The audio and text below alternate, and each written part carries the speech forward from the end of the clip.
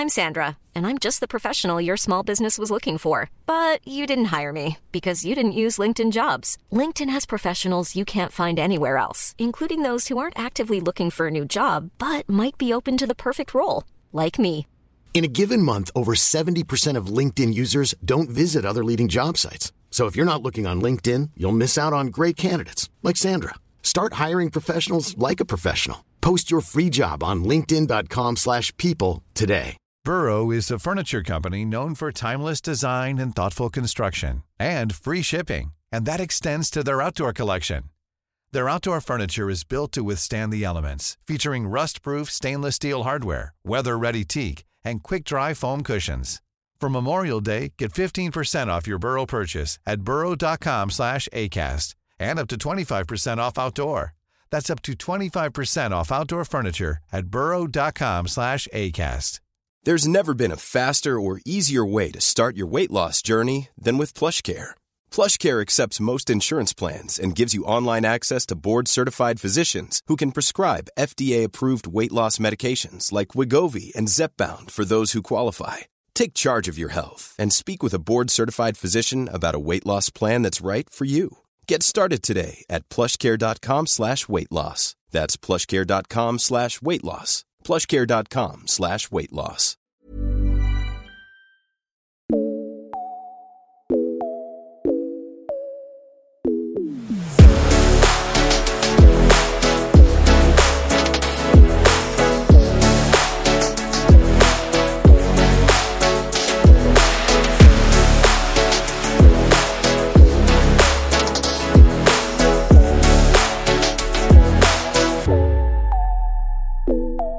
Hello there, you're listening to Flop Culture, a podcast all about flops. I'm your host, Fionnuala. Hope you're well. We are on social media. I'd love if you joined us over there. It's at flopculture_pod.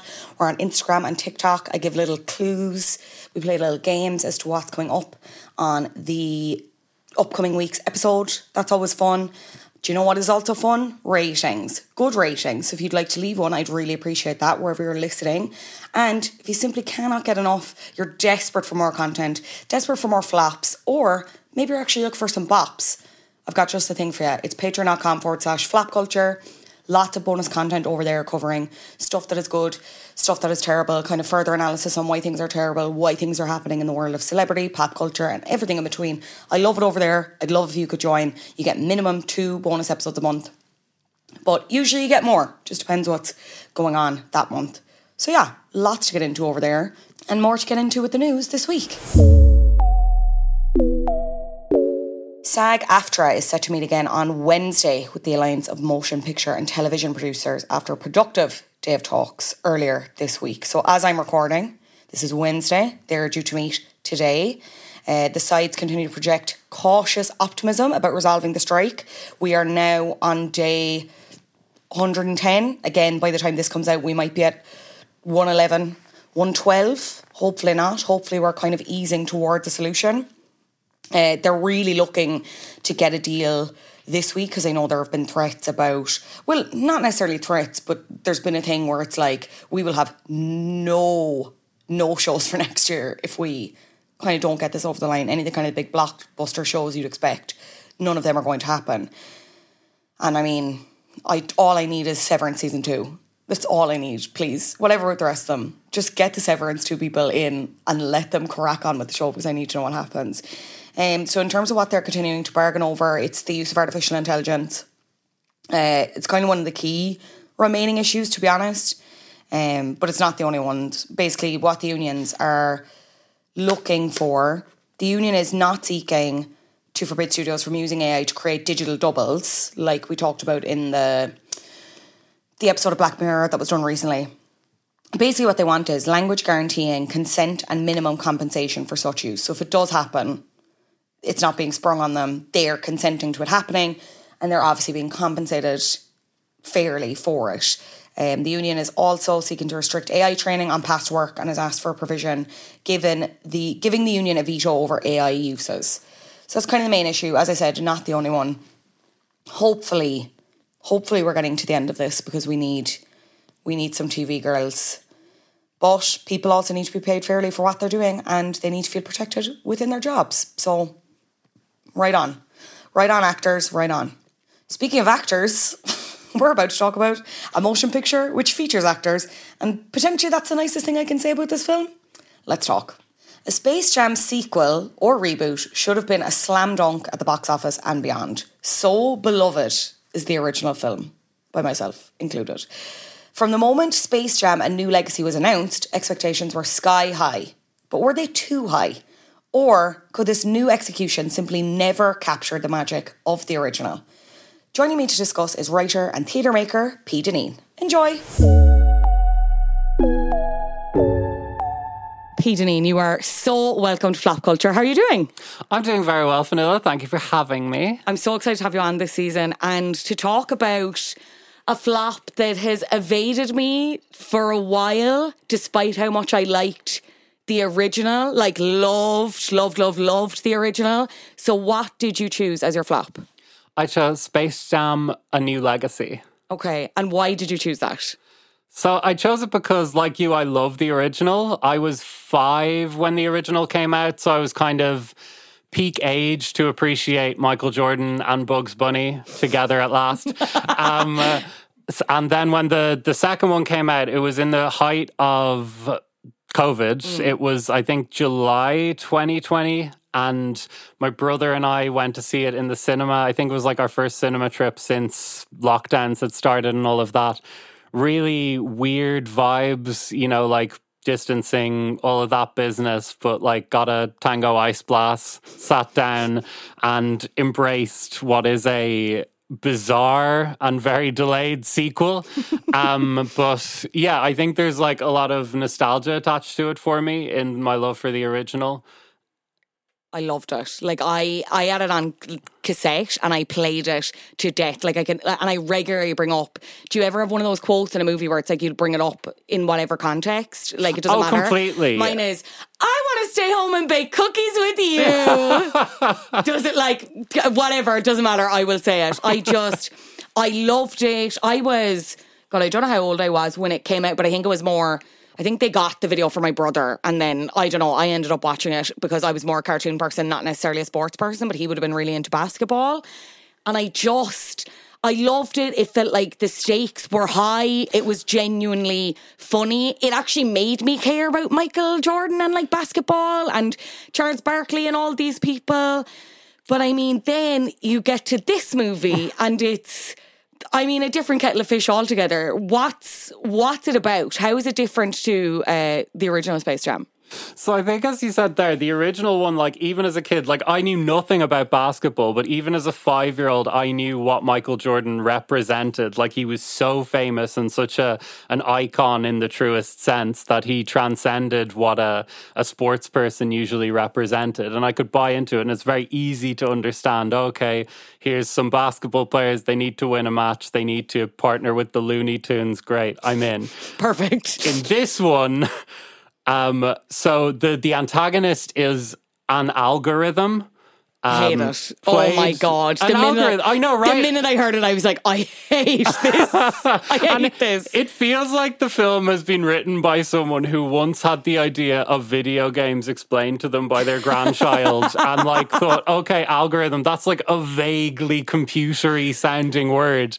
And then getting Don Cheadle, like one of the most talented film actors of his generation, to just like take the paycheck and do his best to really hammer home the idea that an algorithm, who I think in the fiction of the movie is working for Warner Brothers, who wants to get LeBron James to be in sort of various Warner Brothers properties so that they can make money, gets in touch with the Warner Brothers executives, because in this movie, an algorithm can directly contact the Warner Brothers executives. Yeah, Don Cheadle just sends Sarah Silverman an email as this technological entity out of nowhere. Sarah Silverman gets this email being like, great idea, algorithm. It's like, I had my head in my hands. I couldn't believe what I was watching. Like, it's so wild. And the sort of like backstory we get to LeBron James at the beginning, where he's playing a basketball game and he's kind of like goofing off slightly and he's playing an old style Game Boy that a friend gifts him, and his coach is like, you need to get your head in the game, you can't distract yourself with these kinds of things. So then in the future, LeBron hates the fact that his son is interested in video games and wants to be a coder and all of this stuff. Like, again, comparing it to the original, in the first Space Jam, it's like the cold open is Michael Jordan sort of shooting hoops with his dad in the back garden, and he doesn't want to go to bed because he loves playing basketball so much, and he's saying, oh, I'm going to play in the NBA and all this stuff. Again, grounded in reality, I understand that. In this, it's like LeBron James has just this unrealistic vendetta against video games, and he will not support his dud son, who is like, but within the fiction of the film, like a sort of like prodigiously gifted coder. But no, fuck that. He needs to play basketball or nothing else.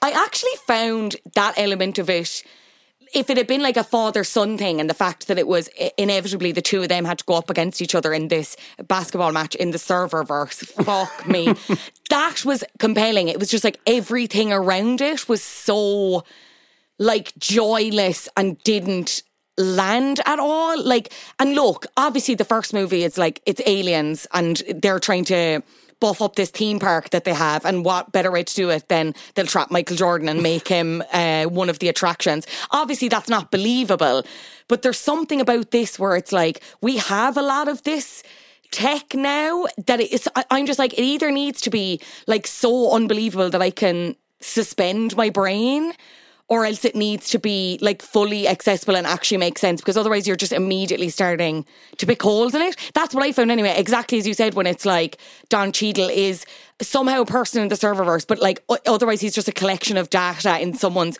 computer in Warner Brothers. You know what I mean? It doesn't like stand up on its own logic. Like there's no sort of there's no internal justification to the thing at all. Like, and joyless is completely the word, because like particularly when it goes into the bit where like Bugs Bunny and LeBron James are going through the serververse to find all the other Looney Tunes who are sort of within other Warner Brothers properties, and it's kind of trying to do like a kind of multiverse thing, but also it's kind of, I think on some level trying to comment on like, oh, multiverses are shite, aren't they? But also, aren't multiverses cool? And it's like, so you have like Daffy Duck being Superman, and then like the desexualized Lola Bunny being a girl boss. We will talk about desexualized Lola Bunny, because I won't stand for it. What, they've massacred my girl. Like, that whole thing where it's like, you know, we have Game of Thrones, we have Harry Potter, and like the first time I was like, ha, and then they do it like 3 or 4 more times where it's like so kind of winky at you in a way that, but it's also, I'm like, are you trying to be winky, or is it just a case of like, look at all of these things we have, like we're so powerful and we're so like, it was just so, it felt so corporate in a way that, and I know that's stupid obviously, because like you're talking about, you know, Michael Jordan, the NBA, whatever, Looney Tunes in the first one, but it's like soulless and joyless. When I saw like the Gremlins coming out at one point, I was like, for fuck! I was like, what the fuck is this like? At the eventual basketball match, you have all like the Warner Brothers characters in the crowd. So you get like the Gremlins, you get like the baddies from the Batman movies, you get like Pennywise is there on the sidelines. Rick and Morty turn up at one point. Like, I like Rick and Morty, but Jesus fucking Christ, like, give me a break. It's also like when they're all on the sidelines during the game, they clearly haven't put enough craft or maybe money into like having them directly react to what's going on. So they're all just kind of like doing these like little stock motions over and over, like kind of NPCs in a video game, and it just feels so detached from the action of the film. Yeah. So LeBron hates his son because he's a video gamer, hates his son. And he is then, like, he wants to go to this coding camp instead of basketball camp, but he hasn't told LeBron yet because LeBron will obviously have a fucking shit fit, right? So then LeBron is brought into a meeting with Warner Brothers after Don Cheadle, the algorithm, has sent them an email being like, we've this really good idea, bring LeBron in and we'll be able to copy him so we can have him in all of these shows. Like, he'll be in Batman, he'll be in Game of Thrones, whatever. Like, very similar to the conversation that's going on with, like, the writer's strike at the minute, and like the use of AI and the actor strike. Anyway, they pitched this to him. LeBron's like, fuck this, this is dumb, whatever. But he's brought his son to the meeting as well, and they get on the way out when he's like, no, bye, whatever, talking to Sarah Silverman. I'm like, I hope the check was worth it, babe. They're walking back out, and they somehow get sucked into the serververse, basically, where they meet Don Cheadle then, who manages to separate them, manipulate the son against his dad, basically being like, you're so talented, you've built this whole game, this whole basketball game that he doesn't appreciate, like why, like, and he doesn't have fun with you, like what a dickhead.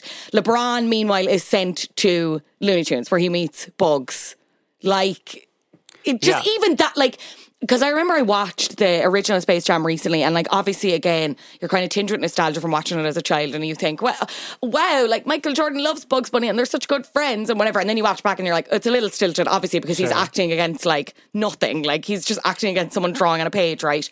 LeBron is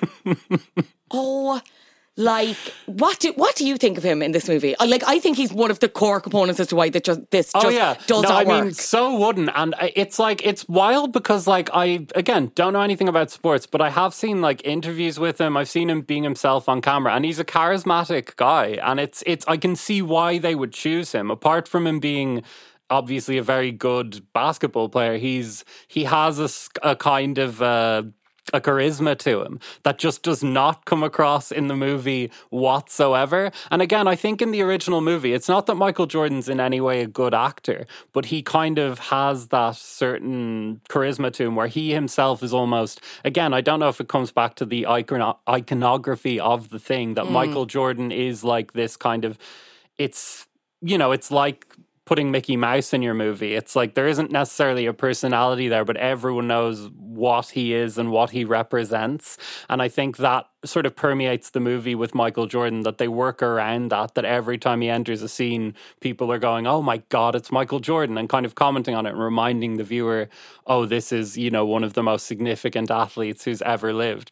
Whereas in this, LeBron just comes across as like he's not even, I feel like there are attempts at humor in the dialogue, but none of it's really thrown to LeBron. Like his dialogue is very kind of, I don't know. He just comes across like a real wet blanket. You know, like there's a bit later on where the Looney Tunes are trying to get him to embrace sort of looniness and like do things their way, and he's just going on and on about fundamentals, and there's this whole through line about how he needs to be reminded to have fun, which I don't know if that's meant to hark back to that original scene where he's preoccupied with his Game Boy and his coach kind of like turns him against video games for his whole life. But there's a sense, I think, that the not only is the acting bad, the character of LeBron James is very poorly executed as well. Which is funny because, have you seen Trainwreck? No, I haven't seen Trainwreck. He plays himself in Now, I haven't watched that in a while, but I remember at the time I was like, this is pretty good. He plays himself in that, like Bill Hader is his physio, I think, or something. They're somehow friends, or like he's vaguely his agent, something. They work in some capacity together. Yeah.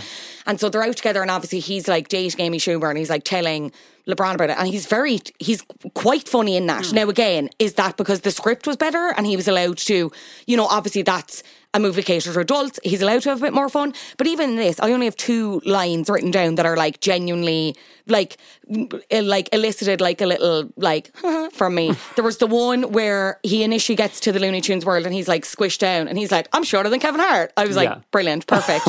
And then also when they meet Don Cheadle and he's like, I'm the algorithm, I'm the computer, and he turns to his son and he goes, the computer's black, and his son's like, yeah, I know, I can see him, he's right there. Like, that was good. But good. Everything else is like, I don't know, I don't remember Michael Jordan necessarily being funny in the first one, but what he was able to do was play exasperated really well. And like the whole, I can't believe I'm in Looney Tunes world, I can't believe this is all happening. But the one thing I will say is I don't think LeBron had as much to play with, because there's obviously a lot of like body comedy and like slapstick comedy with the Looney Tunes. And I felt like we got all of it in the first one. And then in the second one, it was like they were doing a lot of it again. Yeah. And it didn't... They were either doing it exactly the same again, and I was like, okay, I've seen this, or they were doing something very similar, and it just didn't hit in the same way at all. I also think like LeBron is thrust into the Looney Tunes world when it's just Bugs Bunny, and Bugs is like wanting to get all the other Looney Tunes back to Looney Tunes world because they're off in the other Warner Brothers properties. Whereas in the first one, Michael Jordan is thrust into the middle of the Looney Tunes world where they're all already being Looney Tunes and all of that's already going on. So LeBron is kind of thrust into a scenario that's a bit like... It's a bit desperate. Like Bugs Bunny is just trying so hard to get everyone back, and he's like kind of pleading, and it's not fun. Like it's not fun just to see Bugs Bunny trying to get the band back together. That whole thing of like trying to rally the troops felt so long. Even in terms of acts in the movie, it's like there was that, and then there's the actual game, and the game felt fucking 6 hours long. Interminable. Jesus Christ. This movie is at least 20 minutes too long. 1 hour, 55 minutes, it does not need to be. Yeah. I'll tell you that much. Like, at every point, I was like, how have they not won or lost the game at this? Do you know what I mean? Like, it was just... Because I think as well, comparing it to the original, the game sequence in the original has so many sort of narrative plot points between it. Like, there's the bit where they take the...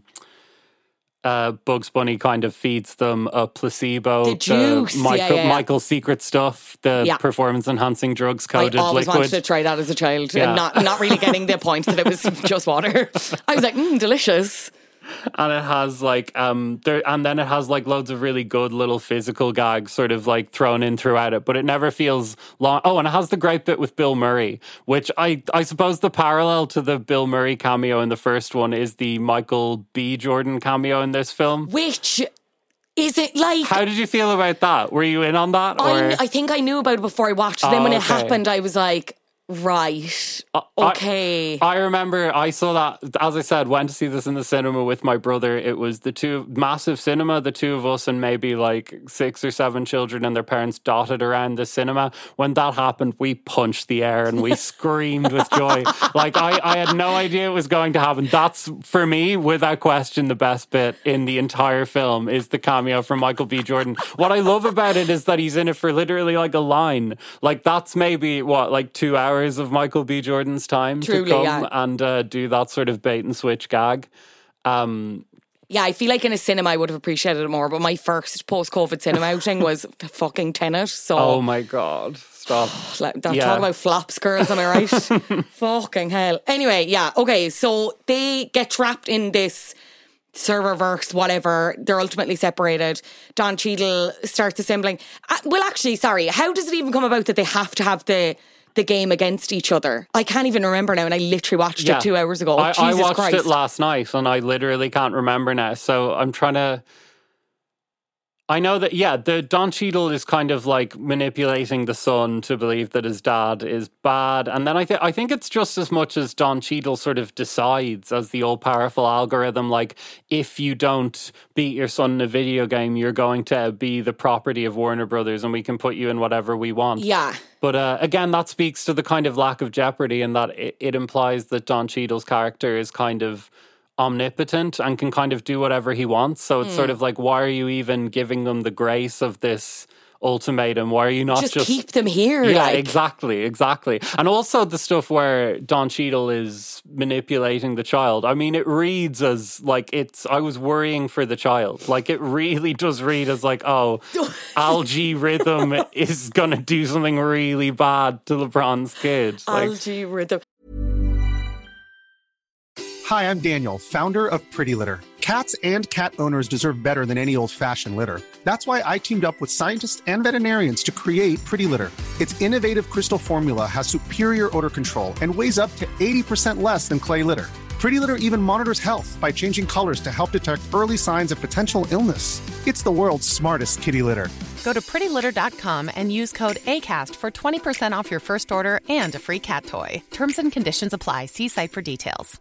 I'm Sandra, and I'm just the professional your small business was looking for. But you didn't hire me because you didn't use LinkedIn Jobs. LinkedIn has professionals you can't find anywhere else, including those who aren't actively looking for a new job, but might be open to the perfect role, like me.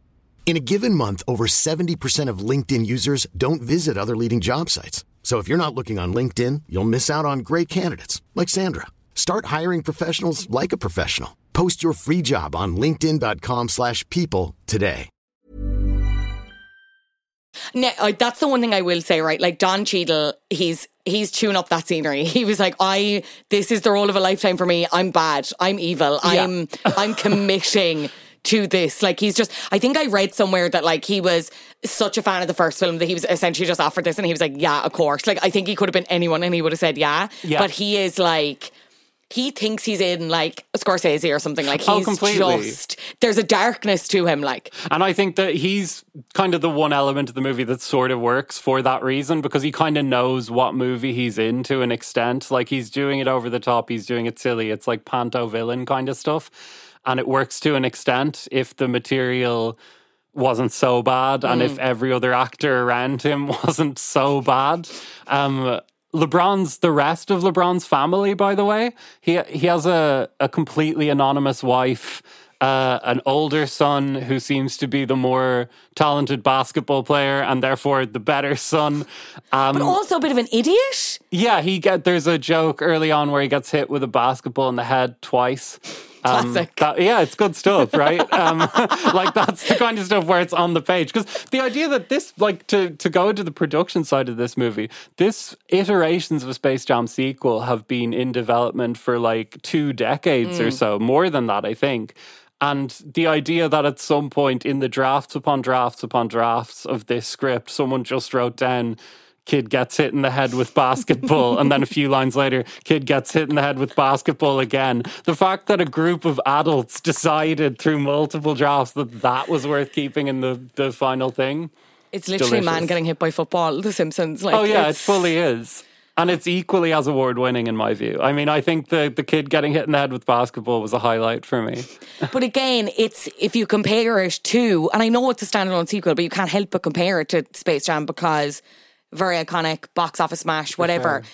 The family there, again, like you were really like I was like, that's Michael Jordan's wife. They're Michael Jordan's children. Fully. Like I was, especially that whole initial scene where they have to go to the trophy room to get his shorts. Isn't that it? Daffy and Bugs Bunny. Like that whole sequence and with the kids and everything.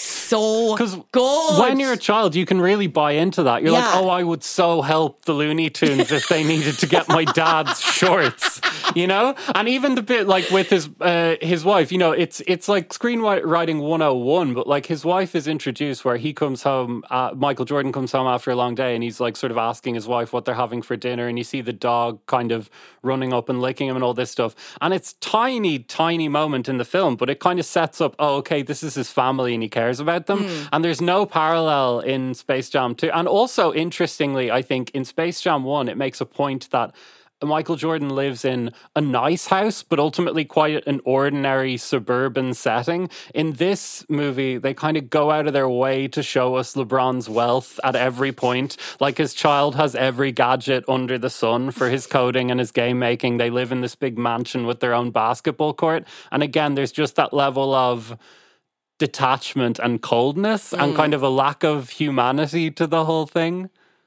On the casting, right? You mentioned it earlier. We need to talk about our girl Lola Bunny. What do they do to her? Like she is just a shadow of her former self. This is an example of feminism too far. I'll say that right now. Yeah. She is. It pained me. And Zendaya doing the voice. I'm like, again, get your bag, girl, but fuck me. What have they done? What have they done? Yeah, the girl bossification of Lola Bunny amounts effectively to the complete and utter... Like, it's like they've put her on lithium or something. Like, they've taken away every ounce of charisma that character has. Because I think what they thought was, that character was written with the male gaze in mind. We're going to strip all of that away and she's going to be an empowered woman. But what they've neglected to realize is that in the intervening, 25 years, that character is like a gay icon. The people who love Lola Bunny most are the girls and the gays, you know? She's so camp and so over the top. But in this movie, they decide to make her just this very, it felt to me, you know, in Toy Story, is it Toy Story 4 where they make Bo Peep into kind of like... Oh, God, fucking army, fucking, yeah, awful. Yeah, it reminded me of that it's kind of like this is... a room full of men in their 50s idea of what a little girl wants to see on screen in order to feel empowered. but she just has nothing going for her throughout the film. There's not even in the first film, she has more empowerment to her because she's like seen as a sex object when she first comes on. All the other Looney Tunes are kind of doing the big like awooga eyes. Ogling, yeah. And then she's really good at basketball and she sort of says like, don't ever call me doll and that kind of stuff, which is like camp and cute. In this movie, she's just like dry, you know? So boring. And everyone's dry in this movie. Yeah, like, I feel even the rest of the tunes, which are Yeah. like, you are cartoons voiced by people. Like you should, in some ways, they should be so easy for you. And it's just... Even with a lot of the side characters, you don't get their charm, you don't get their personality. I don't know why, it just doesn't translate in the same way at all. Yeah, completely. I like, and I have no idea what the landscape of the Looney Tunes is at the moment in the wider pop culture terms. You know, I don't know if there is like Looney Tunes properties being made at the moment. I don't know if Looney Tunes, and I suppose that the first one, when I was a kid, the Looney Tunes were still somewhat relevant in as much as the original cartoons from like the 50s and 60s were still repeated on TV all the time. So I knew who the Looney Tunes were.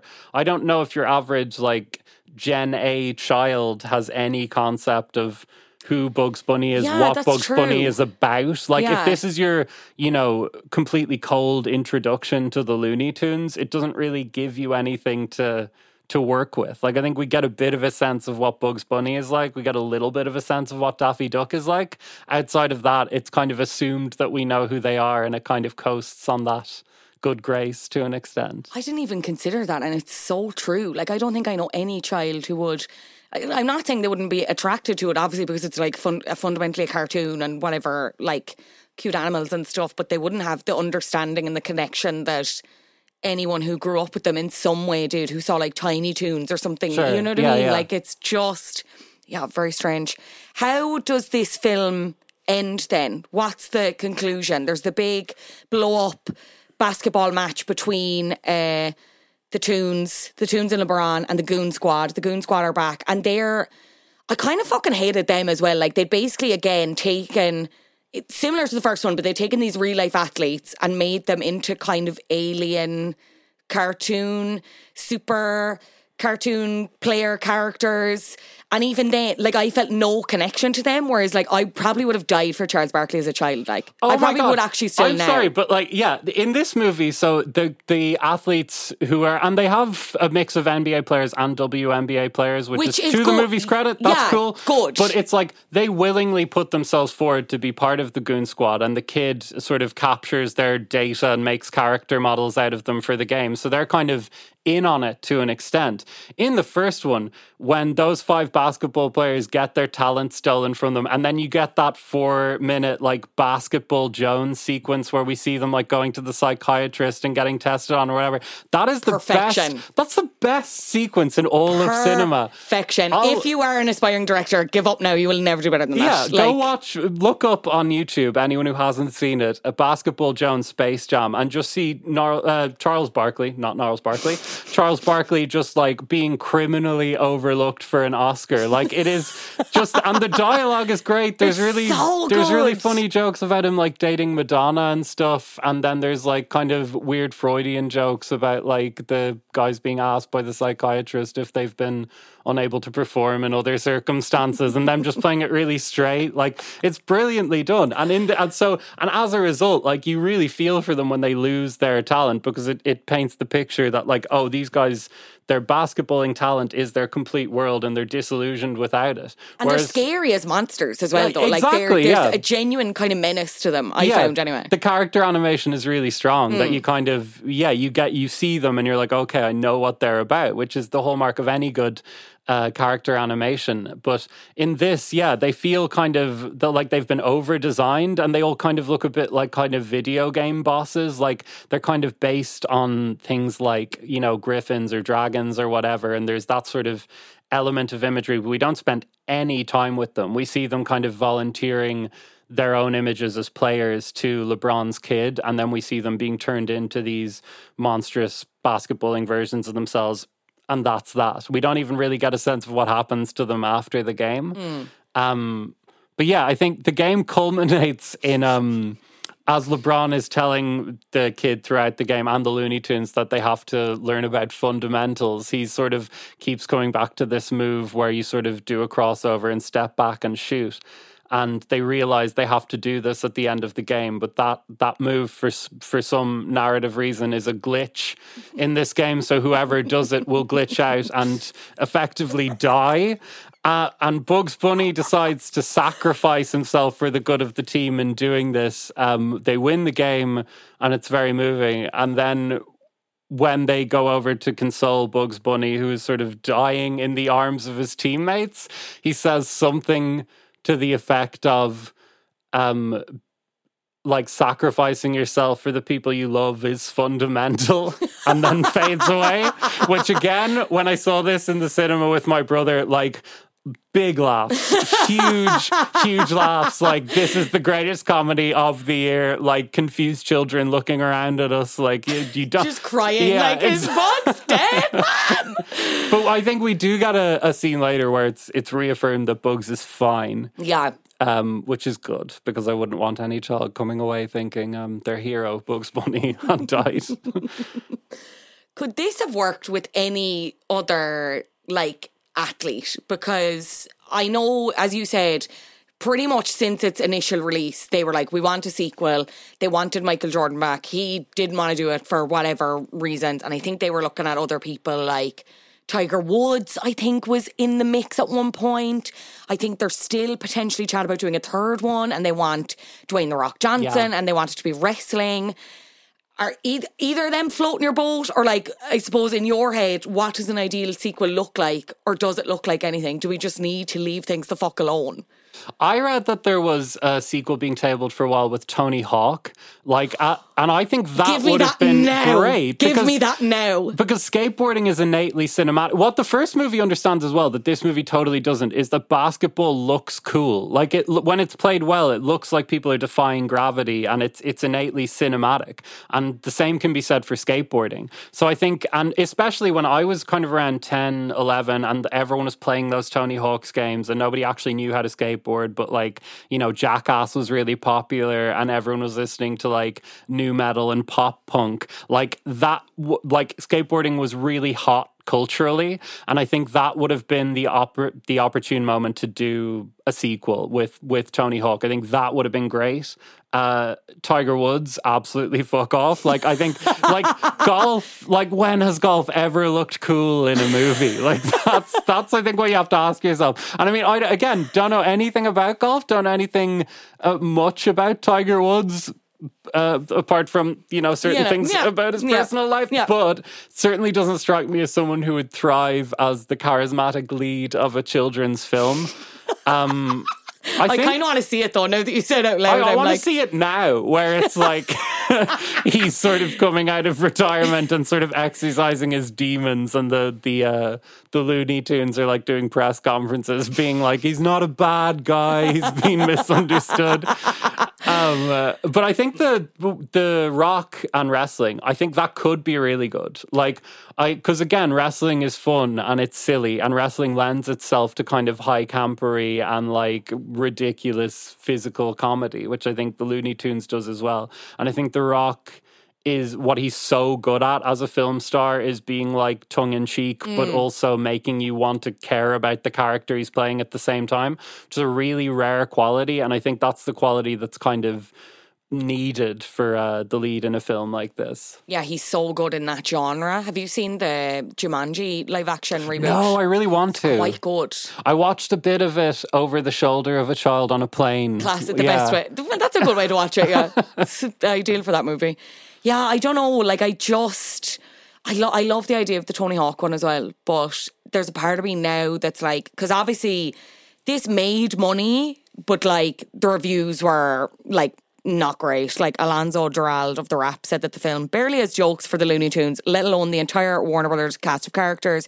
Viewers who, for whatever reason, loved the first Space Jam may well find themselves delighted all over again, but as a once-in-a-lifetime opportunity to plunge a beloved sports figure into a century's worth of pop culture iconography, a new legacy is a big, fat airball. Like, the critics did not like this at all. I think Matt Stone, who's, like, the co-creator of South Park, they did a whole South Park movie around that, like during COVID, around the fact that like basically a Space Jam: A New Legacy was the reason for society's collapse during the pandemic. I haven't watched it, but I'm going to watch it after this because I think it'll be funny. But yeah, people, like, I'm just like, leave things alone. You know what I mean? Like, just sometimes we don't need things, you know? Sometimes things are good as they are. Just preserve history. Like, it's fine.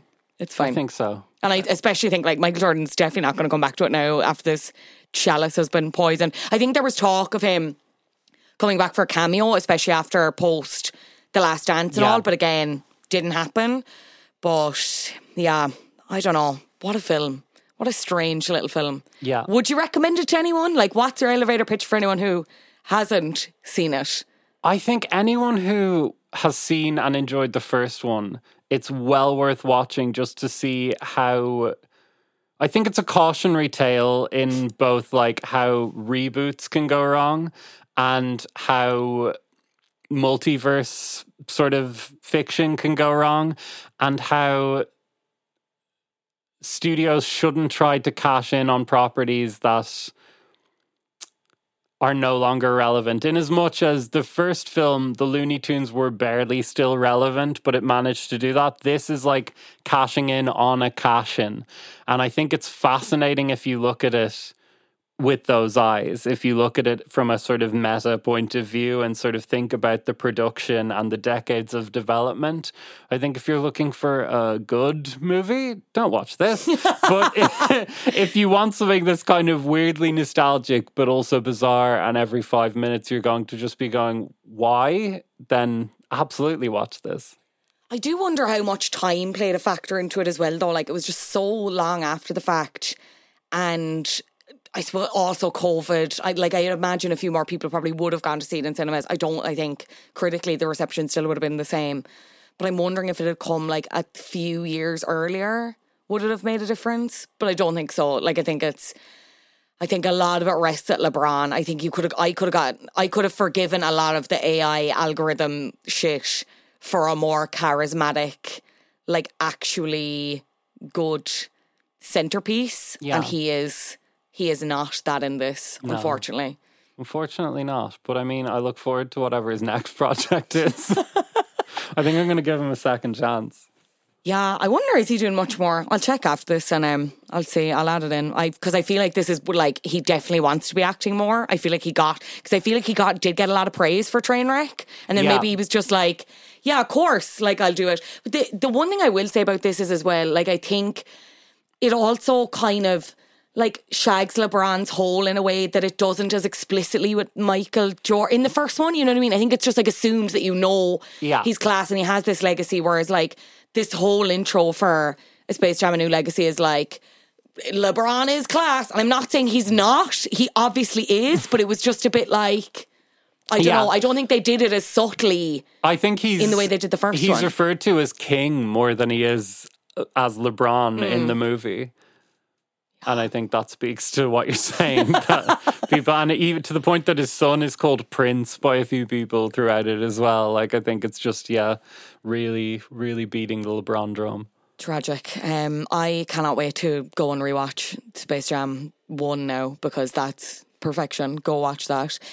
P, if anyone wants to check out your work, find out more about you, where can they do so? I am on Insta at Pea Dinneen, so P like the vegetable, the like the, and DINNEN. And my cabaret collective is on Insta egg at cabaret. That's easy to remember. That's good for the people. P, it's been such a pleasure. I can't wait to have you back for something else. But in the meantime, thank you so much for joining me on Flop Culture. Thank you, Vanilla. Thank you so much to P. All of her links are below, as always, with my guests. Finally, top the flops. You're a flop. Look, I'm going to be honest. This is kind of dark, but I think it's worth getting into and kind of raising a point. So, again, over on Patreon, we have been talking about this ongoing reality reckoning, in inverted commas, that's being spearheaded by certain figures within reality TV, kind of most prominently is Bethany Frankel, from formerly of Real Housewives of New York, kind of her own thing now, podcasting and entrepreneur stuff, but I think most people will know her from that. Talked about this reality reckoning she's been on about bringing to get like better rights for reality stars. The episode was with Kiki Monique. I really recommend it separately. But anyway, there's been this kind of follow-up to this initial movement, and Bethany features in this article. It's an investigation by Vanity Fair, which predominantly focuses on Bravo, the Bravo universe and Real Housewives, all right? So, top of flops this week, off the back of that, is Ramona Singer, another former, technically still current Real Housewife of New York, and to be honest, Bravo, right? So, basically there was an allegation made in the Vanity Fair investigative story about Bravo and the Real Housewives franchise, that Ramona Singer used a racial slur in front of a Real Housewives of New York crew member, which caused an investigation. And I'm pretty sure these rumours have been ongoing. I didn't even finish that season, but like I was hearing about it and ingesting this news via social media. And like, look, again, I'm all about media literacy, girls. I'm all about not taking everything at face value or not believing rumours. But I mean, this one ended up being true. So what do you want me to say? Basically, that came out in this Vanity Fair investigation. Ramona came out and spoke to a reporter for Page Six, right? They contacted her, I think. Anyway, in a conversation with Page Six, she basically denied that she'd used the full racial slur, but that she'd actually just abbreviated it. Okay, I'm going to let that silence hang in the air, right? Perfect. Okay, brilliant. She just abbreviated the racial slur. She didn't use the racial slur, so, you know, whatever. As a result, she's now no longer appearing at BravoCon, which is happening this coming weekend in Las Vegas. BravoCon, 3-day event. That's, you know, you get to meet Bravo people. They premiere shows. It's like a fan convention for Bravo people. It's also going to be used as like a marketing tool and a promotional tool, stuff like that. They're both top of the flops for me because, well, sorry, Ramona should be obvious. If you need me to explain why she's top of the flops for using any kind of a racial slur, maybe we go back to school, okay? In November 2021 is the thing. Variety had reported, this is how far back it goes. Variety reported that Ramona had been investigated for making racist remarks during the filming of season 13 of Real Housewives of New York. This is the season I'm referring to that I didn't finish. This season featured Ebony K. Williams, the show's first black cast member. The season ended up being so derailed, even beyond these reports, that kind of never went anywhere. And look, again, if you've watched Real Housewives of New York, like, this is on track for Ramona. Ramona has made, like, problematic statements, shall we say, in the past. That's probably a good coverall. Nothing as far as, like, actively using slurs on the show, but, you know, maybe not great things otherwise. Anyway, the season ended up being so toxic. The ratings were so bad. Bravo then was like, right, we're going to split it in two. So you'll have Real Housewives of New York City, but it's going to be like brand new, fully rebooted cast. That seems to have gone down reasonably well. I haven't got to it yet, but I will. And then this new Legacy series, which is going to feature cast members from the previous 13 seasons of Real Housewives of New York. So it could be anyone, right? And Ramona's name was always in the conversation for that. Then that ended up getting reworked slightly to become Real Housewives Ultimate Girls Trip, Roni Legacy, Real Housewives of New York Legacy. So it wasn't going to be like kind of a full ongoing series. It was potentially a one and done series in which former Real Housewives of New York all go on holidays together. So you had confirmed for that Luann de Lesseps, Dorinda Medley, Sonia Morgan, Kelly Benjamin and Kristen Tackman and Ramona Singer. So basically, like, as much as, and we talk about this in the Patreon episode about whether Bethany's crusade is a right one or a good one, or kind of, you know, her ulterior motives maybe for putting forward this argument around reality TV stars and their treatment.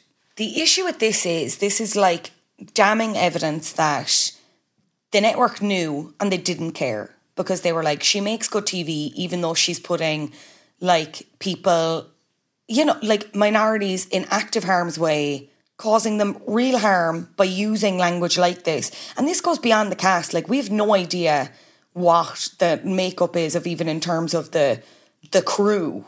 You know what I mean? Having to witness kind of behaviour like this and having it constantly be excused because, oh, you know, like, she's funny. And look, don't get me wrong. In some ways, she makes those earlier seasons for just how, I don't know, out of touch with reality she is. But there's being like out of touch with reality, and there's perpetuating harmful stereotypes, as I've already mentioned, putting minorities in active harm's way, isolating cast members like that, especially if you take the position of Ebony K. Williams. I'm pretty sure she's been banging on this door for a while as well. The pressure she already feels to come into a very well-established franchise as their first black cast member, surrounded by all these other white women, to be treated by one white woman in particular like that and be like, okay, so am I here as a tool to educate these women? She shouldn't be. That's not how this works. I don't know. I don't watch Housewives to look at perfect examples of people. And this is the one thing I will say is I have a huge capacity for forgiveness. I think people are capable of change. The issue here is that she's kind of shown us time and time again. And this is the thing. We have it on tapes. We have the evidence. Like, she's been caught in 4K on camera on several occasions, as I've already mentioned, saying problematic things on various occasions in various different seasons. So it's very hard then to be like, okay, so you just got pass after pass after pass after pass. Very frustrating, very disappointing from Bravo. And, I mean, it kind of makes sense why others left. And, you know, it kind of does bolster Bethany's argument, you know? I don't know, flat behaviour. I'm sorry, kind of dark. The news is kind of dark this week, even with, you know, celeb stuff. But I thought that was worth saying. And it, just even this thing, there's been no official statement about her being pulled from BravoCon. It's just that she's not on any of the listings. She's removed from the app, which I think is kind of sneaky in and on itself. At some point, when does Bravo or whoever kind of stand up and be like, we got it wrong. Like, we wanted to be a place of openness and forgiveness and commitment to moving forward. And we thought we had that and we don't, or whatever. I don't know how you phrase that, especially if you were kind of implicit in just allowing it to continuously happen. But anyway. What an episode. We're giving it to you all, girls, am I right? This has been an absolute pleasure, but more specifically, this has been Flap Culture, and I will be back next week. We are talking about a reality TV singing competition. You're going to love it. Editor, as always, is Adam Shanahan. I'm Fionnuala, and I will see you next week. Bye-bye.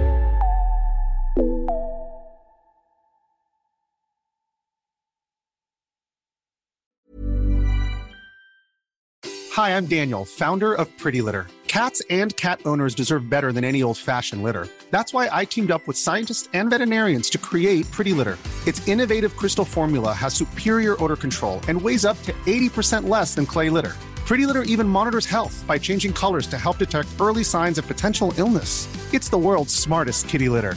Go to prettylitter.com and use code ACAST for 20% off your first order and a free cat toy. Terms and conditions apply. See site for details. Planning for your next trip? Elevate your travel style with Quince. Quince has all the jet-setting essentials you'll want for your next getaway, like European linen, premium luggage options, buttery soft Italian leather bags, and so much more. And is all priced at 50 to 80% less than similar brands. Plus, Quince only works with factories that use safe and ethical manufacturing practices. Pack your bags with high-quality essentials you'll be wearing for vacations to come with Quince. Go to quince.com/pack for free shipping and 365-day returns.